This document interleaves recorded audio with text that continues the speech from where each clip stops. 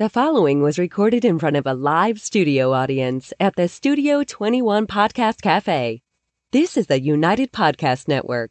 The following program is closed captioned for the thinking impaired. By tomorrow, I will rule the world! You think he's gone? He's not gone. That's the whole point. He's never gone. Is this some radical new therapy? You see? Well, I must have not been paying attention when you were just talking to me. Do you think that you could repeat the question and I listen more attentively? There must have been something in all of that nothing that wasn't quite so easy to see.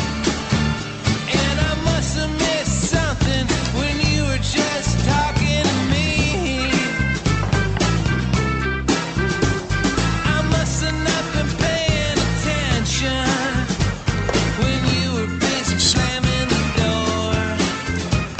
I guess the things that pass for affection ain't the same as they were before. Alrighty. Something in all of that nothing that dropped me like a stone to the floor. Hey, how you guys doing? Tom Duggan here on the Paying Attention podcast. High atop Two Guys Smoke Shop at the Studio 21 Podcast Cafe. My name's Tom Duggan. We've got Kiana. Hello. We're just going to call her Kiana. She's like Cher and Shakira. She's only got one name. Kiana. We're going to make you famous. That's all I need. Right? One name. And we also have Paul Morano's sitting in with us. He's I'm sorry, I'm Paul. You're just Paul? Yes. You're just Paul. Yeah, that's it. Paul is with us. He's our abortion correspondent. We came up with a new name for him this week. It's official. We've got a ton of stuff to get to, a ton of news things to get to. We want to talk about what's going on. Excuse me. We want to talk about what's going on with the State of the Union address with the president this week. We want to talk about all this crazy partial birth and post-birth abortion stuff. But before we do, we've got some local stuff to get to. Kiana is going to bring us up to date with all the news. Kiana. Yeah, we got a lot of stuff here. So we're going to try and run through it. Start with Lawrence. From the pages of the Valley Patriot? Sure. Yeah, absolutely. A group of volunteers that help the homeless in Lawrence, called the Movement Family, or TMF as we refer to them, went before the Lawrence City Council this week to appeal the decision of Lawrence Mayor Dan Rivera, who stopped TMF from feeding the homeless once a week at Buckley Garage. That bastard. Once a week. He wants to eradicate once a week. Yeah. Dan hates the homeless. Normal people eat 3 times a day, and he wants to eradicate 1 day a week. Right. Well, TF was providing... Why? Do we know why? I just told you he hates the homeless. Okay, Yeah. do we know another reason why? Is there a second reason? Does there need to be another reason? He hates the homeless. There wouldn't need to be another reason, but what is is there a given reason? No, there's no given reason other than Dan thinks that the homeless in Lawrence should just go away. He thinks like if he stops them from being anywhere out in public and people don't see them, they don't exist. It's a typical Democrat ideal, where if you don't see it, it's not real. If the tree falls in the forest and nobody hears it, it never fell. It's not real. It doesn't make a sound. Right. So, all right. I apologize, Kiana, for interrupting your news. You Don't you? Excuse me, Tom. Don't you want interactive news, or do you just want it read? I'm just curious. Yeah, no, that's fine. All right. It's a little bit of both. By the way, he's eating Popeyes for lunch. You Like, bet I how am. dare you? We're on strike from Popeyes. It's very good. Yeah, we're on strike from Popeyes. They're at war with Taco Are Bell, you? and we're big Taco Bell fans We here on the podcast. love Taco Bell. Well, They'll never sponsor the show. I'm not doing it for that because they'll never do it. But I eat a Taco Bell like every day. this is so delicious. I can't even begin to tell you both how good this Not is. as delicious as Taco Bell, though. Can't even begin. Paul, you are so fired. Okay. So TF was providing food, blankets, clothes, detox services, which is just phenomenal, counseling and other services to drug addicts and to the homeless. But I just can't even wrap my head around. It's like negative 10 degrees outside. Okay, these people are hungry. Like, all things aside, these are living human beings who have necessities. Not to Dan Rivera. Like, I can't even fathom, a lot of people don't know, but like I was homeless at one point in my life. Me too. And, I was in a temperament that was pretty middle range, 65, 75 degrees every single day. And that was a struggle. Mm-hmm. And these people have literally no resources. It's cold outside, no food. The Lawrence City Council voted 7-2 to override the mayor's decision that will allow TMF to return to the bus station to service the homeless. Councilors Dave Abdu and Mark LaPlante voted against the measure as both councilors side with Rivera on pretty much everything he puts before them. Yeah, and can I just say this? I love Dave Abdu, and I love Mark LaPlante. I have supported them every time they've run. They're really good guys. They really care about Lawrence. The problem that I'm having as their friend, Paul and Kiana, the problem that I'm having when I watch stuff like this, it's hard when the people who hate Dan Rivera call these two guys puppets. It's hard to argue with them when something like this comes before the community, where you've got a small group of volunteer Latino kids, high school kids, who want to go out and help do something for the community and feed the homeless. These are all Lawrence kids, almost all of them, who want to go out and help feed the homeless, help them get into detox, provide them with clothing and blankets. And you have guys like Mark LaPlante and Dave Abdu voting no when the mayor doesn't want it. It's really hard to It's hard to justify arguing against people who are calling them puppets for Dan Rivera, even though in my heart I know they're not puppets for anyone, because I know they're both very independent individuals. I watch this vote and it's like, it's very difficult to wrap my head around. You can't get more conservative than I am. I'm like the most conservative guy you're ever going to meet in your life. I'm maybe Paul too. I'm against abortion, even in cases of rape and incest. Like I'm as conservative as you can get. I'm to the right of Pat Buchanan, and I'm out there trying to help TMF with feed the homeless because they're human beings. And by the way, no government money. Yeah. Right? TMF goes out and they find clothing donations, food donations. They get people from detox to try and come down and get these people off the streets. They're actually helping get homeless people off the streets and getting them clean. Yeah. And these guys have voted no. And it's very hard. I don't want to attack them personally. I like them both personally. I am a big fan of giving people the benefit of the doubt. Yeah. Has anybody asked... Which makes me crazy 99 times out of 100. Yes. Has anybody asked Dave Abdu, why did you vote no? I put a call into Dave before the vote. He called me back. I was busy. I never got a chance to get back to him. I did talk to Mark LaPlante about this.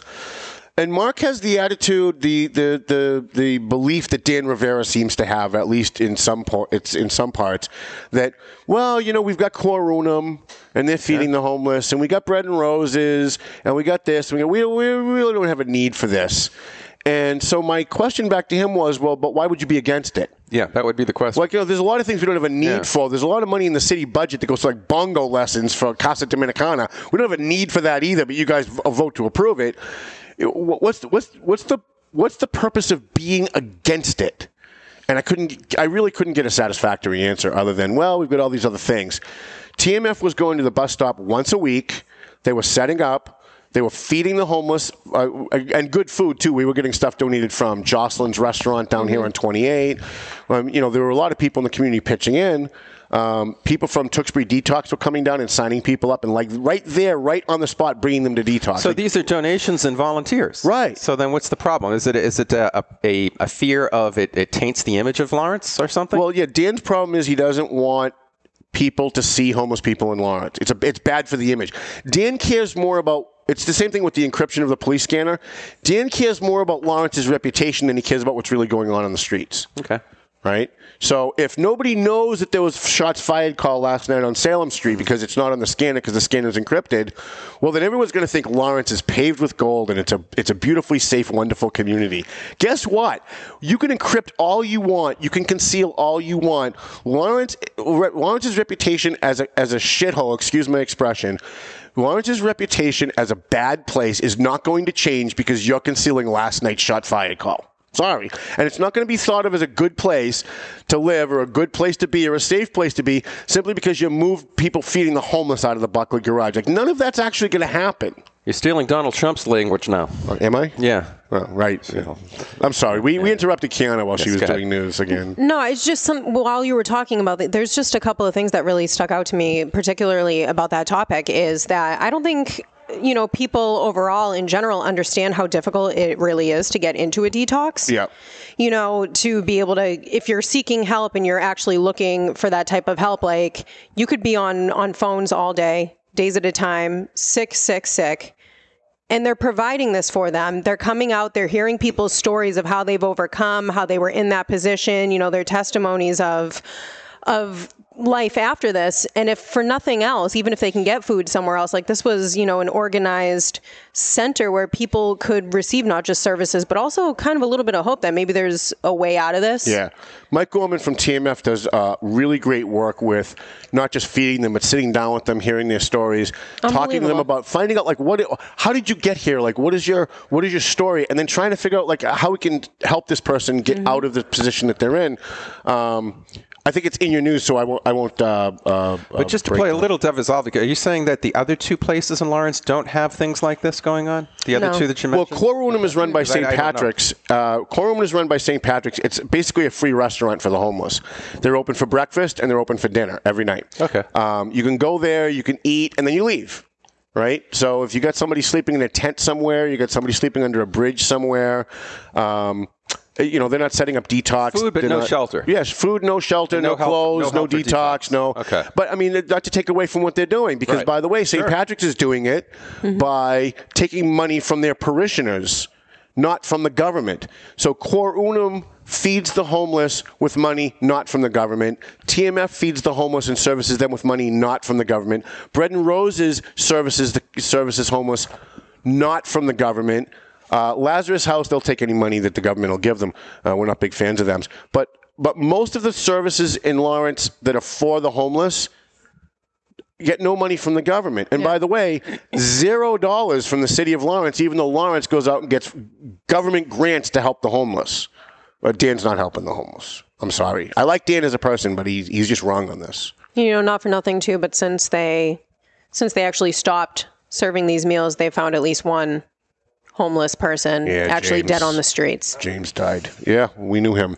Paul, when this happened, Dan just didn't throw TMF out of the bus stop. There were people sleeping at the bus stop every night. There was 8 to 10 people. Sometimes it was 12 if it was really cold. And they would sleep at the bus stop because it's open, but you're inside, where the buses pull in. So it shelters them from the snow and the wind. So it's a place to sleep that's a little warmer than if you were just out on the street. Dan decided to throw them all out, which is a decision I didn't disagree with, because some of the people sleeping there were defecating. They were leaving dirty needles. It became a problem.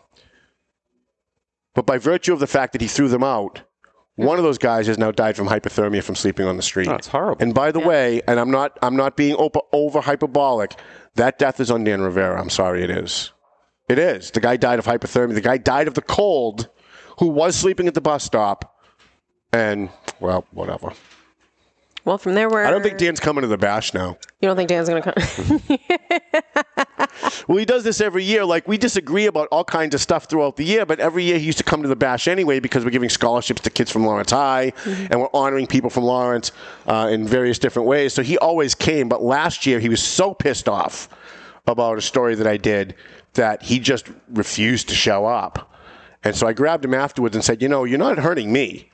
It's the kids from Lawrence High School that would like to have the mayor and the school committee in the picture when they, you know what I mean? It's you should be here for them. You're not here for me. By the way, I make no money on this bash. This is all for it's a charity thing. So I'm hoping that he'll come anyway. But boy, given his attitude on this is he gets really mad when this topic comes up. When I try to talk to him, he gets really mad.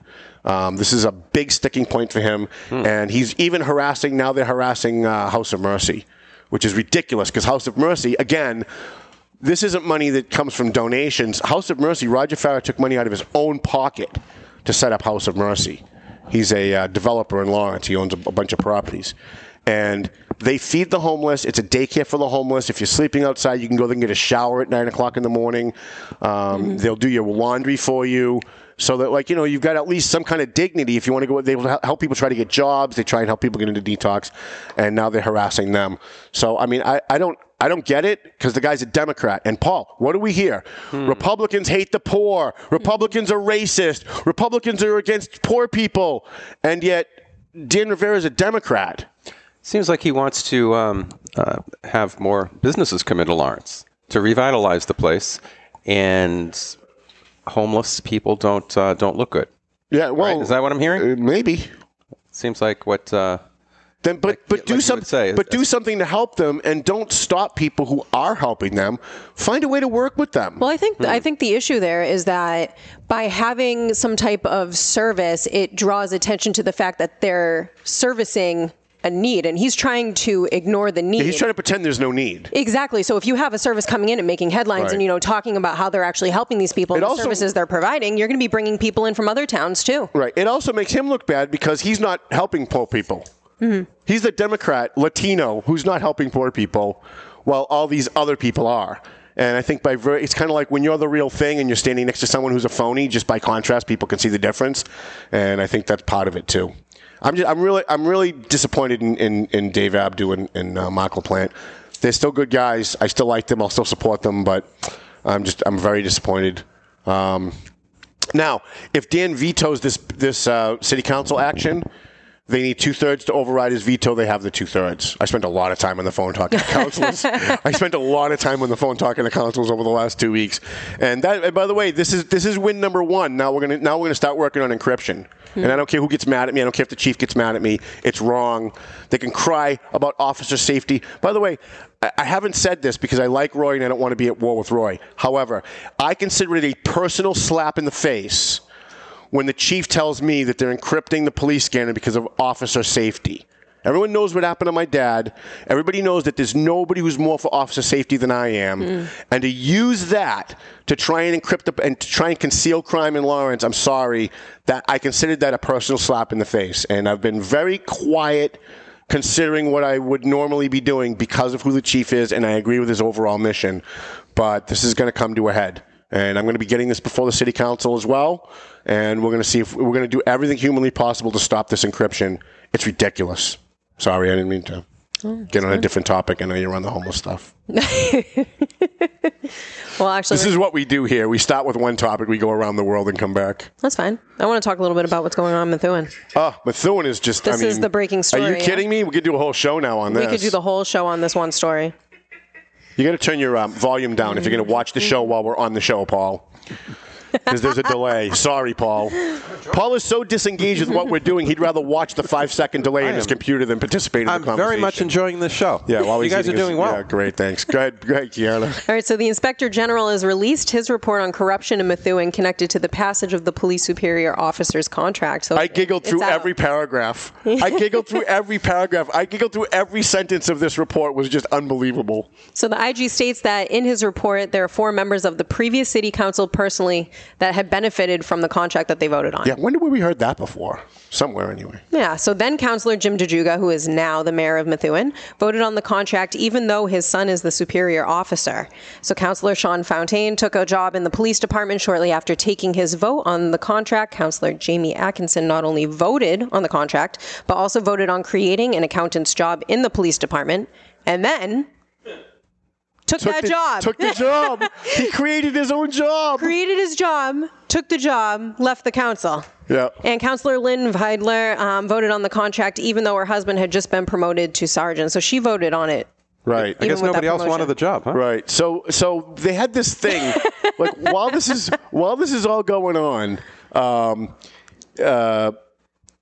while this vote was about to be taken, they said, well, look, we've got 5 members of a 9-member board that have a conflict of interest. So there's this thing called the rule of necessity. We wrote an editorial on it, called it the rule of corruption, which says that if you have a board and the majority of the board has a conflict that it can't be passed, then it's okay, everybody can vote.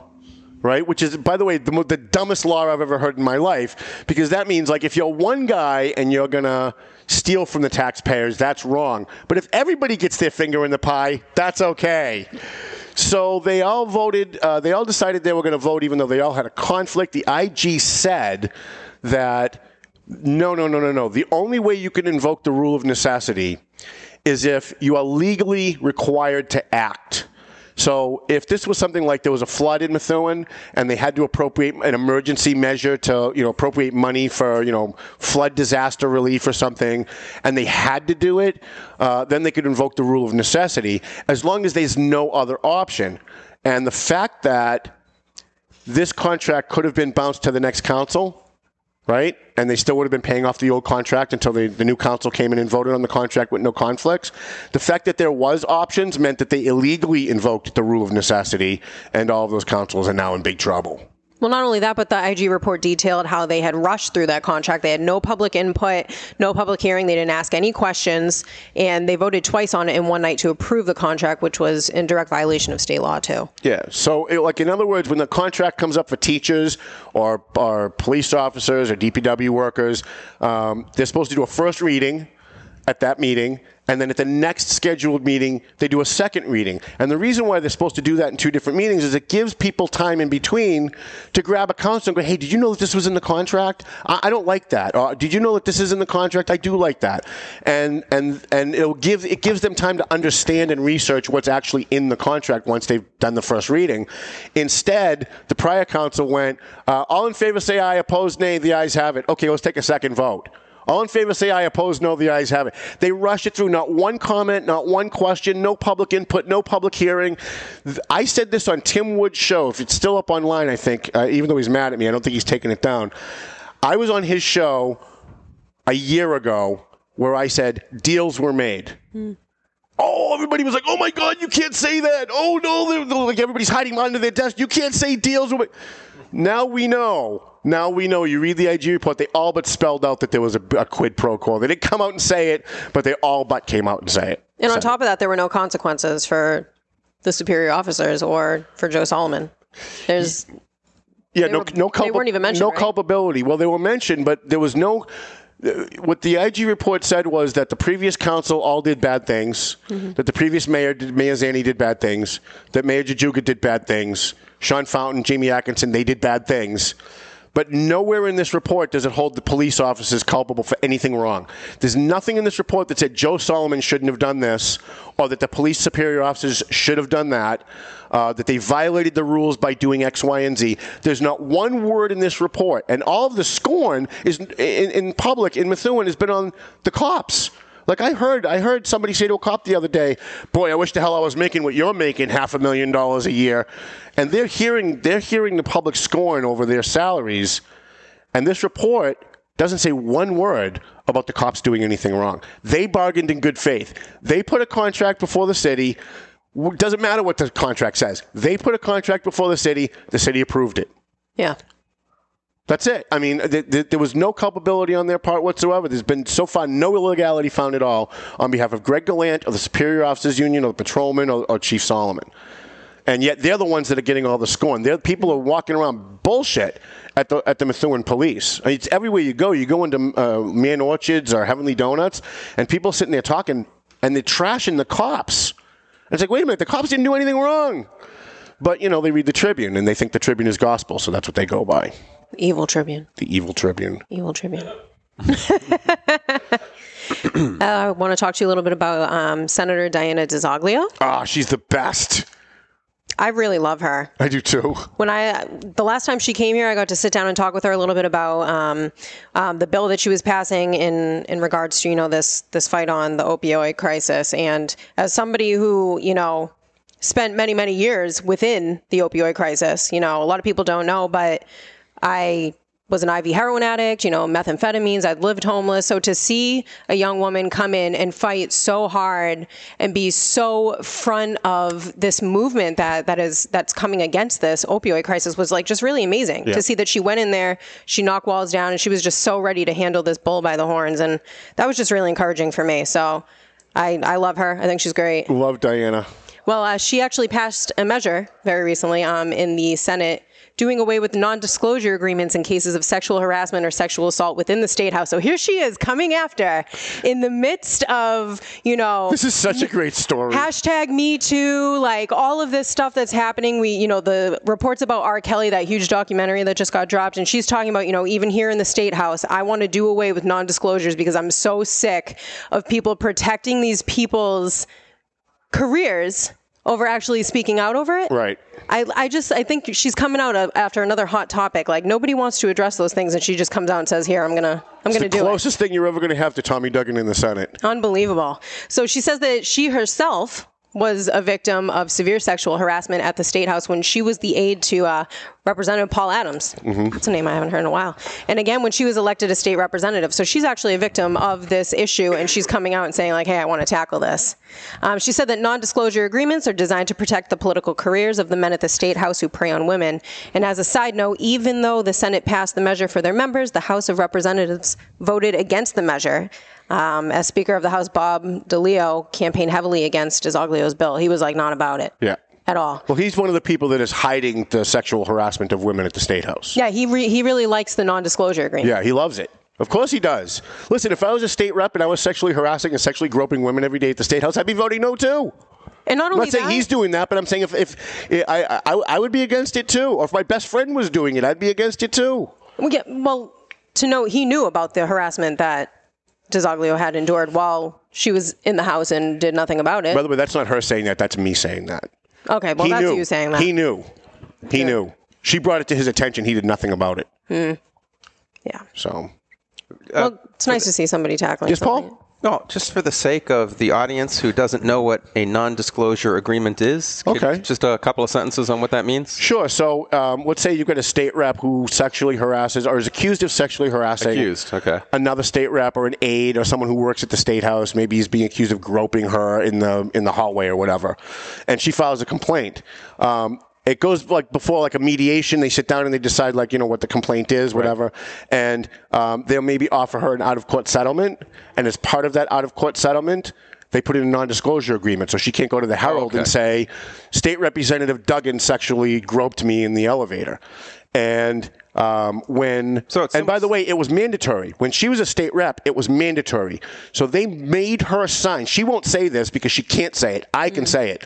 They made her sign a non-disclosure agreement or there would be no agreement. It was one of those things where it's non-negotiable. So if you want this to go away, if you want to get whatever we're going to pay you to go away, you have to sign this little secrecy clause that you're not going to run around telling people what happened. All right, so it's what a lot of people accuse Trump of having with those people. All right.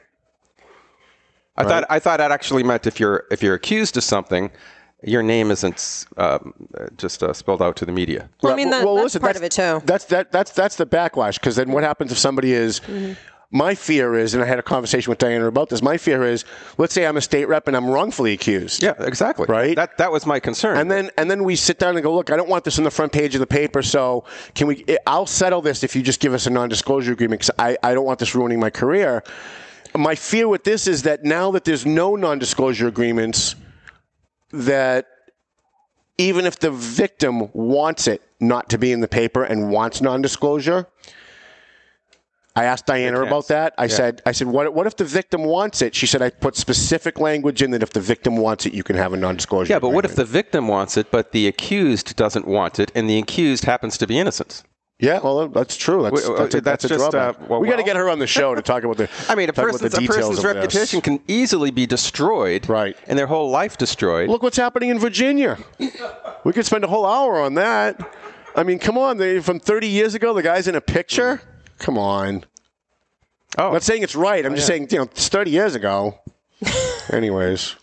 Well, the last thing I just kind of want to talk about is I want to remind everybody who's listening about the bash that's coming up. Yay! The Big Bash. The Big Bash. Yeah, it's the 15th 15 anniversary bash, which in itself is just an amazing feat. Tom, you've built like this empire on just being real, like just telling people. On getting sued. I built an empire on getting sued. Well, it's on April 5th. The newspaper puts on an annual charity bash. This is a charity bash each year to help veterans, to give out scholarships to high schoolers from the area, and honoring police and firemen. This year, the band Prospect Hill. Yay! Woo-woo. Prospect Hill is going to be performing. Play.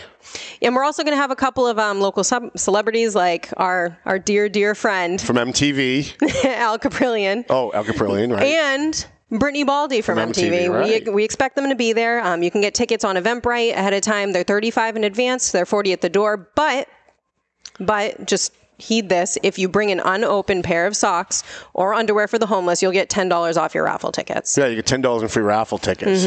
Now, somebody watching online, Heather Mariani asked, why would you want Dan Rivera at the bash given the way he treats people. And here's the reason I want Dan Rivera at the bash. Even when I'm mad at him, he's not there for me. Yeah. It's not about me, and it's not about him. No. It's about, we're going to give a scholarship to a junior ROTC kid from Lawrence High School. He should be there to support that kid and their family. It's about the office of the mayor. Right. And we're going to be giving an award to a Lawrence police officer.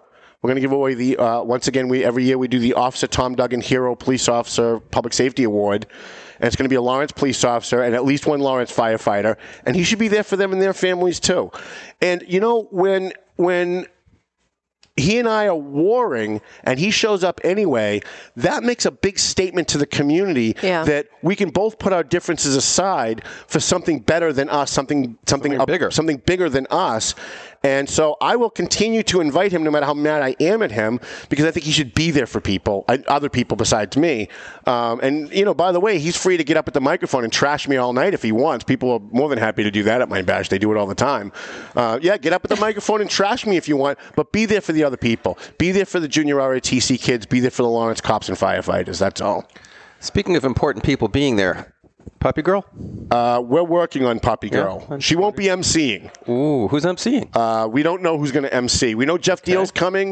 We've got a bunch of people that we're looking at to MC. We haven't decided who the MC is going to be. Anybody with one name could probably do a really good job. Maybe. I'll be there either I was going to have my daughter MC this year, but she's not really talking to me. So, with Justice? That probably won't happen this year. It was just too bad because this is the year I was going to turn the whole thing over to her.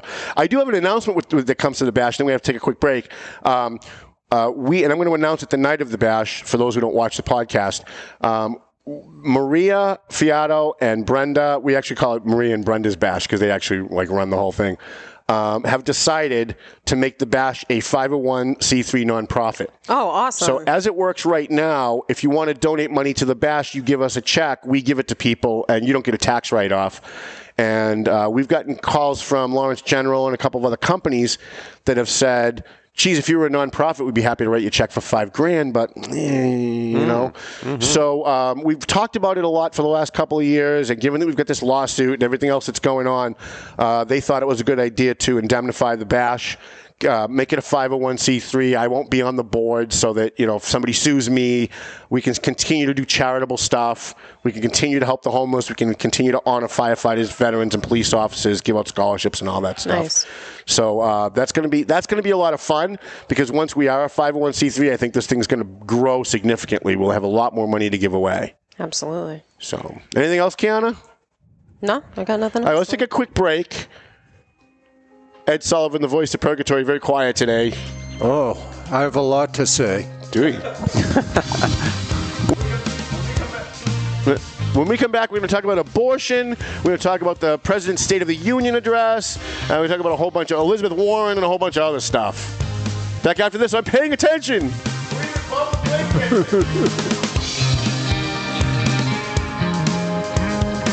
A&M Auto Body. We got our friend Angelo over there. Angelo Memolo over there. He does great work on your car. So if you got a ding in your car, somebody hit you, you got a mechanical problem, you bring it to A&M Auto. He's on South Broadway in Lawrence on Inman Street. Angelo will take care of you. So what's the address there? 341 South Broadway, Lawrence, Massachusetts. I don't know why these guys love me so much. I really don't. But Twin Lights, let me tell you how dedicated I am to helping my sponsors.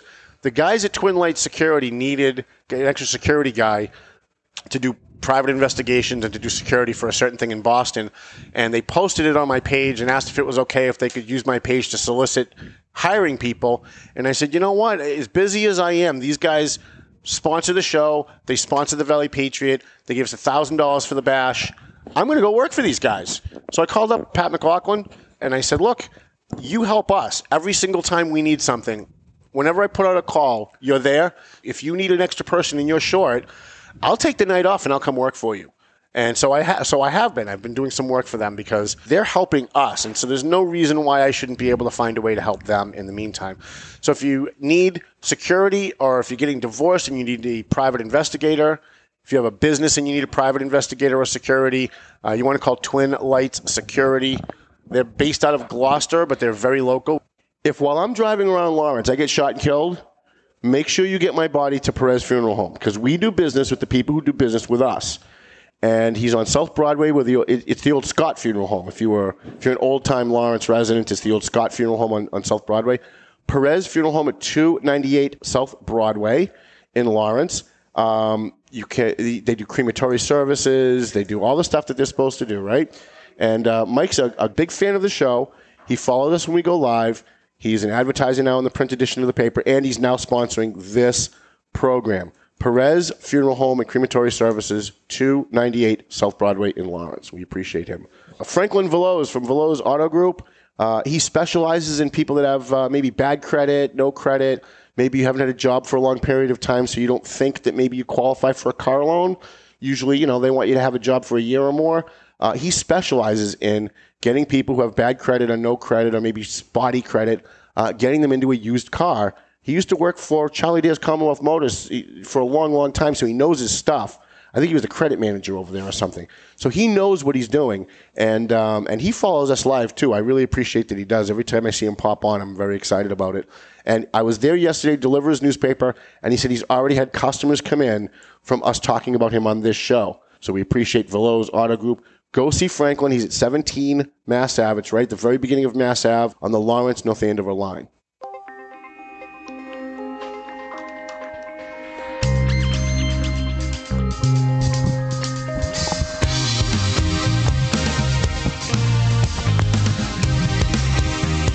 Maria Fiato, the head of my BASH committee, just posted online to please remember we're always looking for donations for the raffles and the scholarships for the BASH. So if you'd like to do that, I'm in Facebook jail. Don't send me a Facebook message.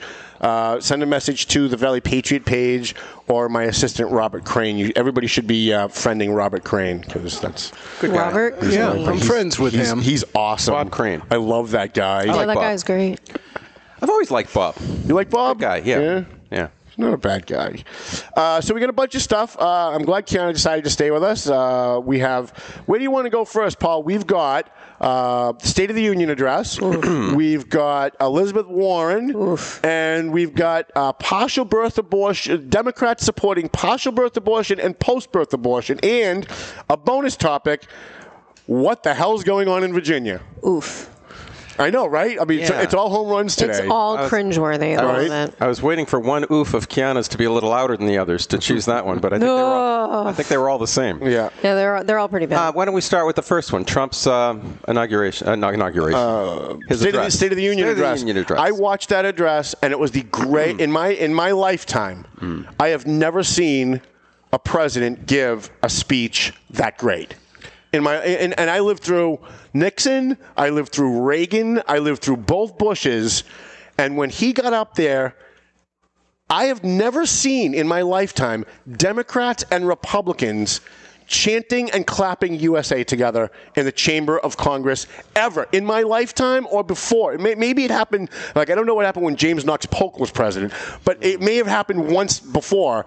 But in my lifetime, I've never seen that. And Donald Trump, love him or hate him, made it happen. He made it happen. He took it right to the Bernie Sanders crowd that we would not be a socialist country, that we would fight against socialism. He talked about the partial birth abortion issue. He hit every single third rail that Republicans like Mitt Romney have been afraid of and run away from their entire life. And by the way, that's why Mitt Romney's not president and Donald Trump is.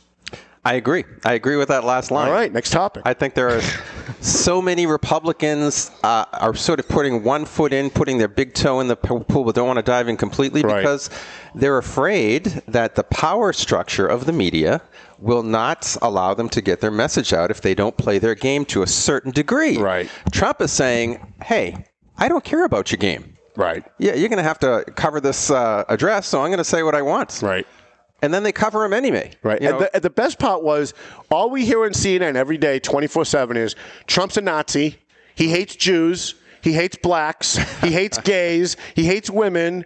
He kicks puppies on Sundays just for fun.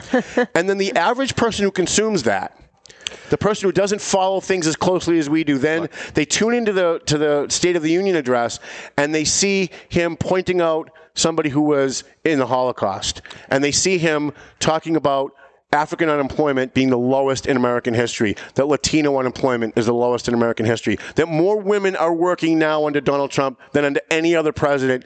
And the average person has to have cognitive dissonance. They have to be looking at that going, wait a minute, but that's not what we're told on CNN every day. That's not what the Boston Globe says every day. I think it was very disappointing to the left because the left psychologically needs a scapegoat. There is so much anger and hatred built up and pent up in this movement that they need somebody to hate. Yeah. And before it was, and it's usually the president. I mean, you remember the hatred of George Bush. Oh, my God. It was just, and before that, it was well, he Reagan. was a racist, and he was a Nazi, right? And he was going to cause World War III. And Ronald Reagan had 6 letters in each name, so he was the Antichrist. He wasn't even, he wasn't just a Nazi. Yes. He was literally the Antichrist. And he was definitely going to start a nuclear war. No question about it. They took Russia's side. The exact opposite. The Democrats took Russia's side. The liberals and the progressives took Russia's side when Reagan was president, that he was going to start the war by fighting against Russia, right? Now, suddenly, they've decided that Russia is the biggest problem in the world. It's amazing. Yes. It's amazing. Yeah, and they need this, and I think the State of the Union kind of tampered what they need as an object of hate. I love how now what do they do? I love how CNN afterwards they had to show the poll that said that 79% of Americans loved the speech, and so they had to couch it with. Now remember though. Yes, always remember though that the people who watch these speeches are usually fans of the president. They didn't say that when Obama was president. They didn't say, by the way, the only people watching this were people who were fans of Obama. No, they went 100% of everybody loved Obama's speech. And by the way, I saw a CBS poll, which is almost as liberal as CNN, and their approval rating was much higher than 79. Really? Well into the 80s. Listen, love him or hate him, Donald Trump is making a huge positive difference in this country by standing up to political correctness, by not caring if they call him a racist, not caring. If they called Mitt Romney a racist, he would run and hide under his bed. Right? Because these guys are all a bunch of cowards. John McCain went from being a conservative to being a liberal because he just didn't want to be called a racist. He didn't want to be called names. He wanted the media to like him. And look where that got us. Like, seriously. Donald Trump has done more against Russia than any other president in American history. He's done more for African Americans than any other president, including the black one, in history. And you can love him or hate him, but look at what he does. All Democrats want to talk about, I have a lot of Democrat friends, I bring up Donald Trump. He says mean things. He says all these mean things. And then you say, well, what about the things that he's done? They don't even know. And then there's he doesn't believe what he says. You guys are just sheep following this guy. Right. And my response to that is, I don't care really if he believes them or not, as long as he does them. Right. I don't care what he believes in his personal life. If he goes home in his kitchen and tells Miliana, I really don't believe this. As long as you do it, right. You're doing your job as president. Look, we've had presidents who called black people the N-word. Mm-hmm. We've had presidents who called Jews kikes. We've had presidents who hated gay people. Openly said stuff, right? Yeah. Openly ridiculed blacks, openly ridiculed Latinos. LBJ called black people the N-word on tape, right? Richard Nixon called Jews kikes on tape. The country survived. And nobody today goes back and says, geez, LBJ, the creator of the Great Society, the guy, the big liberal hero. No one goes back and says, yeah, but he hated black people. He used the N-word. He was a racist. Nobody. What people look at in a president 20 years later, 50 years later, is what did they accomplish? Not did he say mean things. Right. 100 years from now, no one's going to go, Donald Trump was a bad president because he said mean things to people and he hurt their feelings. No, they're going to look at what he did. And this is where, how did it affect the country? And then they're going to judge him on that. This is where we distinguish. Judge him on that now, I say. Between judging a candidate and judging a president. Right. I think there might be some merit into saying you've got to judge a person's character if he's running for president, because when things come along, you sort of know where he's going to go with those. If you understand his character, if he has a good character. In a president, though. It might be a stretch to say that Donald Trump has the best character in the world.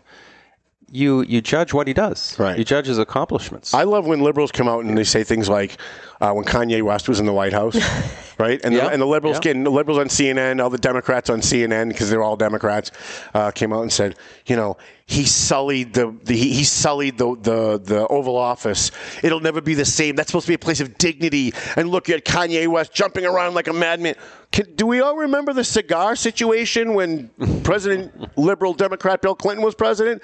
I'm pretty sure he did way more to sully the Oval Office with his cigar on the Resolute desk. There's no question than about Donald that. Trump did having Kanye West sitting there. But it's funny how the left does not say say anything about racism when it comes to that.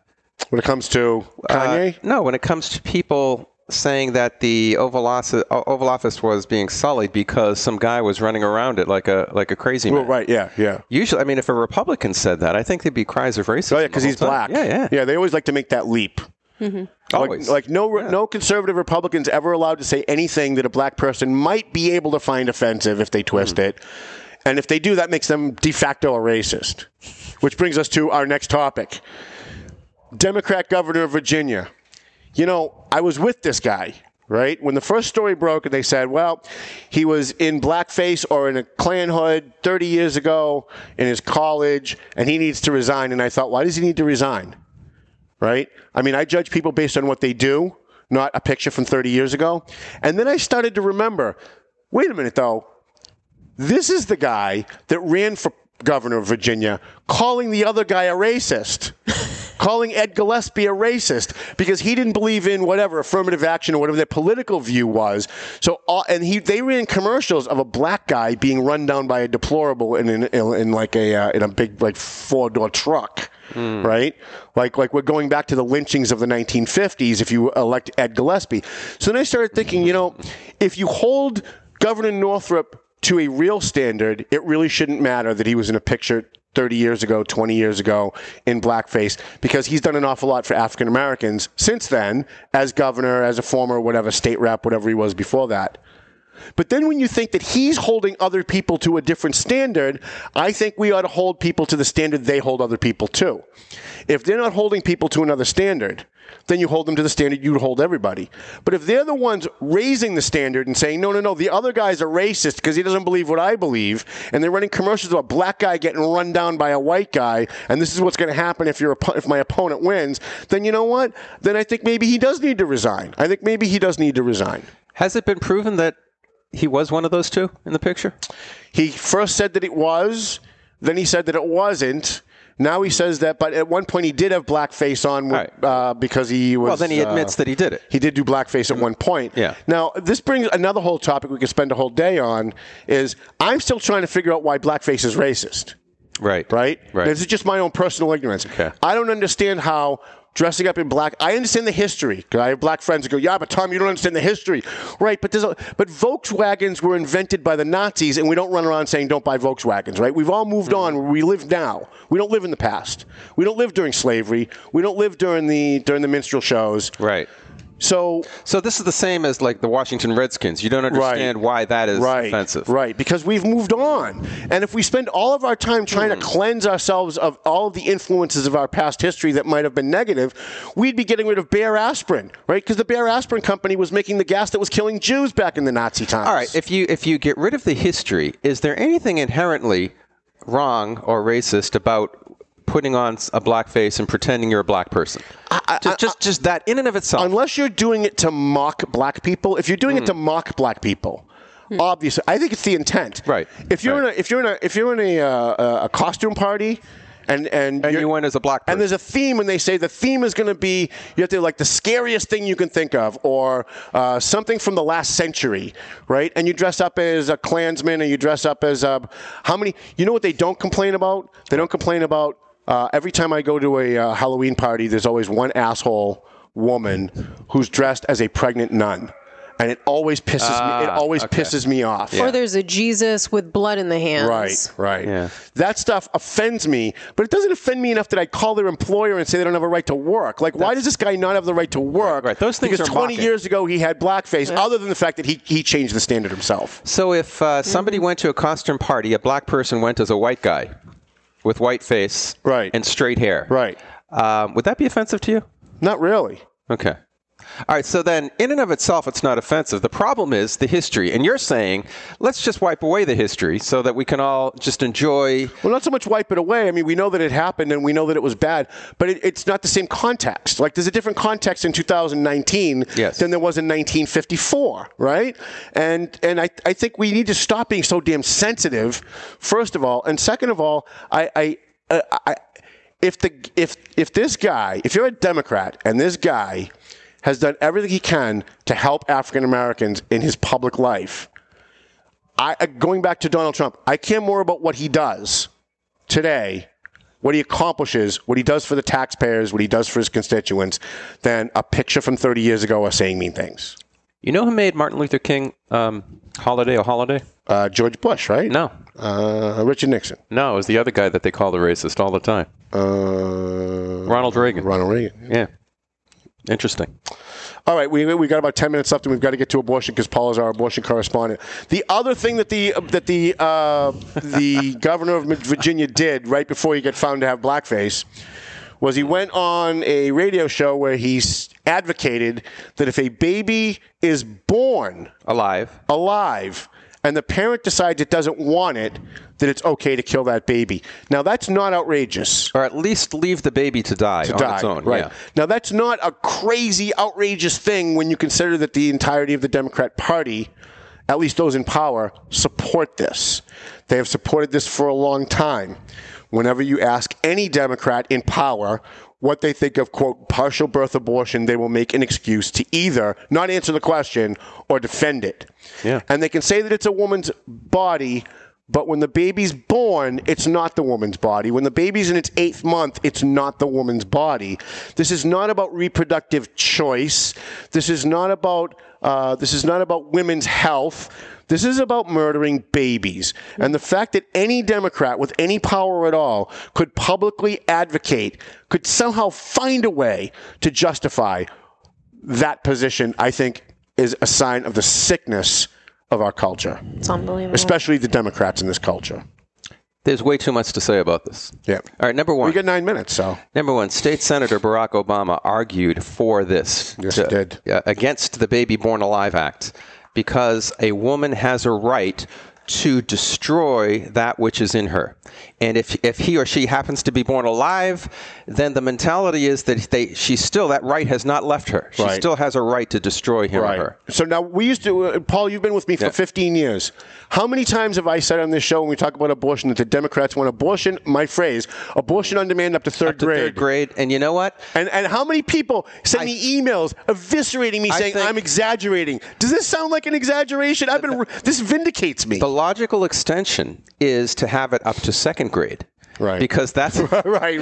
That is the age of reason. Right. And what is it that people say distinguishes us between us and other animals? It's reason. Right. Yeah. It's self-awareness, free will, and the use of reason. Yes. That doesn't kick in until around 7 years old. Now you have academics arguing about when after birth should a child have his own right to life. Right.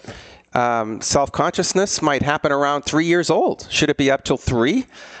Peter Singer, I believe, from Princeton University is saying, well, at least up to 3 days, so that the mother can have a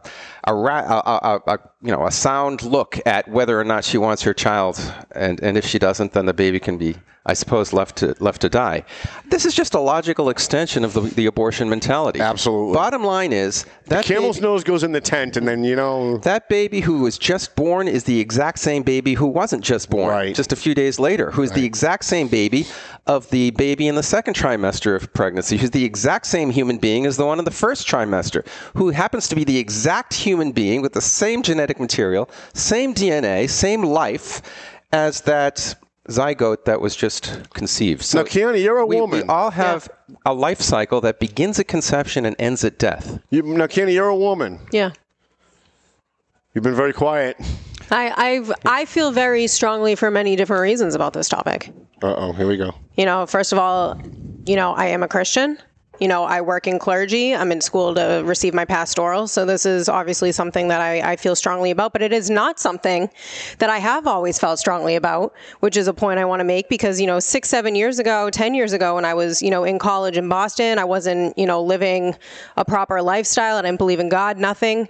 I always said if I did get pregnant, I'd probably have to have an abortion because I would have to give up my schooling, give up my career. My parents would probably have my head. But even then, when I fell into, my addiction and what I was doing, living homeless, in California, they were performing 9-month abortions at this time. And even being a person in that disgusting lifestyle, I knew that was wrong. And I couldn't fathom that people on this earth existed that would do this. Actually, I read an article last night that was talking about one of the doctors that works in California for these late-term abortions says that he believes that it is his calling, it is his passion. And this is the mentality. And if we didn't have, people, these young, millennial generation X, Y, Z, whatever, coming out saying, well, I didn't ask to be born, so I want to sue my parents for, for not aborting me. Like that, these are the things that are just going to continue to perpetuate. And the thing is, our culture is doomed. Listen, logical extension. If you are a person that has children, if you are a person that works in clergy, if you are someone, who believes that they have any morality at all and you're staying silent, that's disgusting. Like this isn't. You must be anti-woman. You know what? I get it. I get it. I'm pro-women. More than half the females pre-born are women. Yeah. Listen, I am pro-women. You know what I mean? I'm all about, women having some type of power and, having, all of these rights that they want. But at the same time, it's like, I want to go back. I know we only have a few minutes. I want to go back to something Kiana said because I think it's very important to point out when we have the abortion discussion because it happens during every abortion discussion. Women who are for abortion say exactly what Kiana said. It would ruin my life. It would ruin my work. Mm-hmm. It would ruin my career. Yeah. Me. And whenever you talk to someone who's for abortion is the most selfish thing anyone can do because all you're thinking about is you.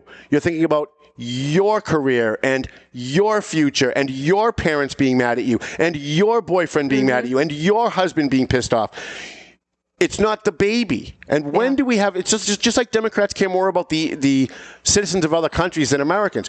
When did this party become so anti-American? And so selfish. They're so selfish. Whether it's abortion, whether it's the immigration issue, it all comes down to selfishness. It comes down to like that original sin. They only care about themselves. So screw the baby. We don't want to talk about whether it's a real person or not because that's uncomfortable. I care about me. I care about my future. I care about my career. I care about my family. And not only that too, but we have all of these families out here, taking in kids from DCF, putting kids up for adopt. Do you even understand the price it costs to adopt a child? Yeah. It's like $25,000 to $50,000 within the United States. Like, I'm sorry, but I don't have $50,000 to just be throwing away. And these children could be provided to thousands and thousands of families who would just be blessed. Plenty of people who want them. Who can't have their own children. Like it's selfish. It's selfish. Paul, anything to add on this? Well, you said a lot of good things. I think that wow. We ever since before we went on the air, he told me I'm right. Now he's saying I'm saying good things. This take a historical perspective. Banner day. Once modern philosophy played around with the notion of liberty to mean basically license and selfishness, then even to the highest courts in the land, it has infiltrated. That liberty means that you have a right to kill an innocent human being, and that's just absolutely incredible. I can't believe we live in a world which cheers a bill that has babies born alive being killed. Yeah, the mayor of New York had the top of the Empire State Building colored in yellow. I'm sorry, colored in pink. In pink. To quote, celebrate the passage of the bill. Yeah. To celebrate the killing of babies after they're born. Yeah, something to celebrate. Wow. Like, we've come to, I guess what shocks me is not what they're doing, is that they're doing it so openly. That they think that we live in a culture now that is so bereft of any morality that they could do it and celebrate openly. And I guess that shouldn't surprise me given all the other stuff that's going on in our culture, but it does. I think after 46 years of legal prenatal homicide, that has probably been the most recent change, the attitude towards it. Yep. The whole safe, legal, and what did Clinton say? Rare, safe, legal, and rare has turned into shout your abortion, we're proud of it. Right. Which is a total attitude shift. Yeah. Unbelievable. It's outrageous. It's just outrageous. When I heard what Governor Northrup said, and he said, well, the baby will be born, then we'll make it comfortable. Well, the fact that you're making it comfortable means you're acknowledging it's actually a human being. That's right. That it responds to some type of stimulus, which means it's alive. It is all a logical extension of the abortion mentality. All right, can we go like 5 minutes over? I got one more thing I want to breeze through. Is that all right?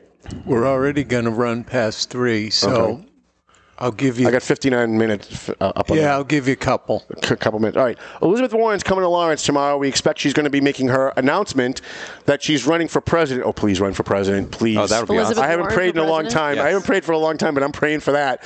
Elizabeth Warren, now on the one hand, I want to defend her a little bit because I've been told my whole life that my great-great-grandfather was black.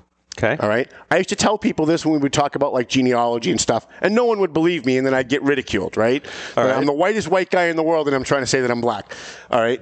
I believe it. I've never cared enough to go have a DNA test to see if it's true or not. At some point, I probably will, but I never cared enough to do it, right? But I've always believed it. So I understand that Elizabeth Warren was probably told by her family that it was true, and I believe that she probably believed that it was true. And I believe she probably told a bunch of people this growing up and in her early years and didn't get the response I got, which was ridicule, right? It was probably received, well, we didn't know that about you, Elizabeth. That's great. So she then, of course, moves it to the next stage and started using it to get jobs. Right. The problem that I have is that not so much that she lied, because I think she believed she probably was American Indian. The problem that I have is that she lied after the fact, after it turns out that she's not an Indian, after she had the DNA test and shows that she has no American Indian blood in her whatsoever. She has less than I do, right? She then told the press, well, but I never used this to get anywhere. I never used it to get an advantage. And we know for a fact that she used it to get to teaching Harvard. There's little evidence. And now we found out in the last 2 days a new documents come out that she signed up, I think, in Texas for the Texas bar and used it to get into the Texas bar. That's where I have the problem. Now, since day one, Paul, I have said this Elizabeth Warren Indian thing, it's red meat for the base, but it's stupid. Let's talk about how her positions on things are wrong. Let's talk about what she's doing is wrong. Let's not talk about the Indian thing. It's just a distraction. But now that it's come full circle 7 years later, and she has continually lied about it and not given an adequate answer while she's running around calling Donald Trump a liar, I think that's a problem. Well, there's the music. She wasn't. She did have one ancestor, right? That was Native American. Well, yeah, 1,024th. So you're talking 500 years ago. There might be, but not American Indian, like a South American Indian. I'm glad I found out that I have a black friend. Yeah, right. Yeah. That's really cool. I'm going to tell everybody. Jujuga will be suing me next saying I'm lying. I'm not racist. I have a black friend. All right, kids. There is a Methuen City Council meeting tonight if you're listening to us live. Methuen City Council meeting tonight to talk about the police contract. They're going to finalize all that stuff. That's going to be real interesting. We will podcast that live on the Valley Patriot page. Kiana, thank you for being here. Paul Morano, thank you for being here. And real quick, tell us where people can find you on the radio. 980 WCAP, 10 to 11 Monday nights, as well as the internet. Just look up Beneath the Surface with Paul Morano. Success in the 603 coming up next if you're following us on Studio 21 Podcast Cafe. Thank you, Ed Sullivan. Thank you, our studio audience, Rich Russell, and everybody else. Appreciate it. We'll see you next week or next month, whenever we'll be here next. He's always cutting my mic. The views and opinions expressed by the hosts, guests, or callers of this program do not necessarily reflect the opinions of the Studio 21 Podcast Cafe, the United Podcast Network, its partners, or affiliates. That should be the cutoff.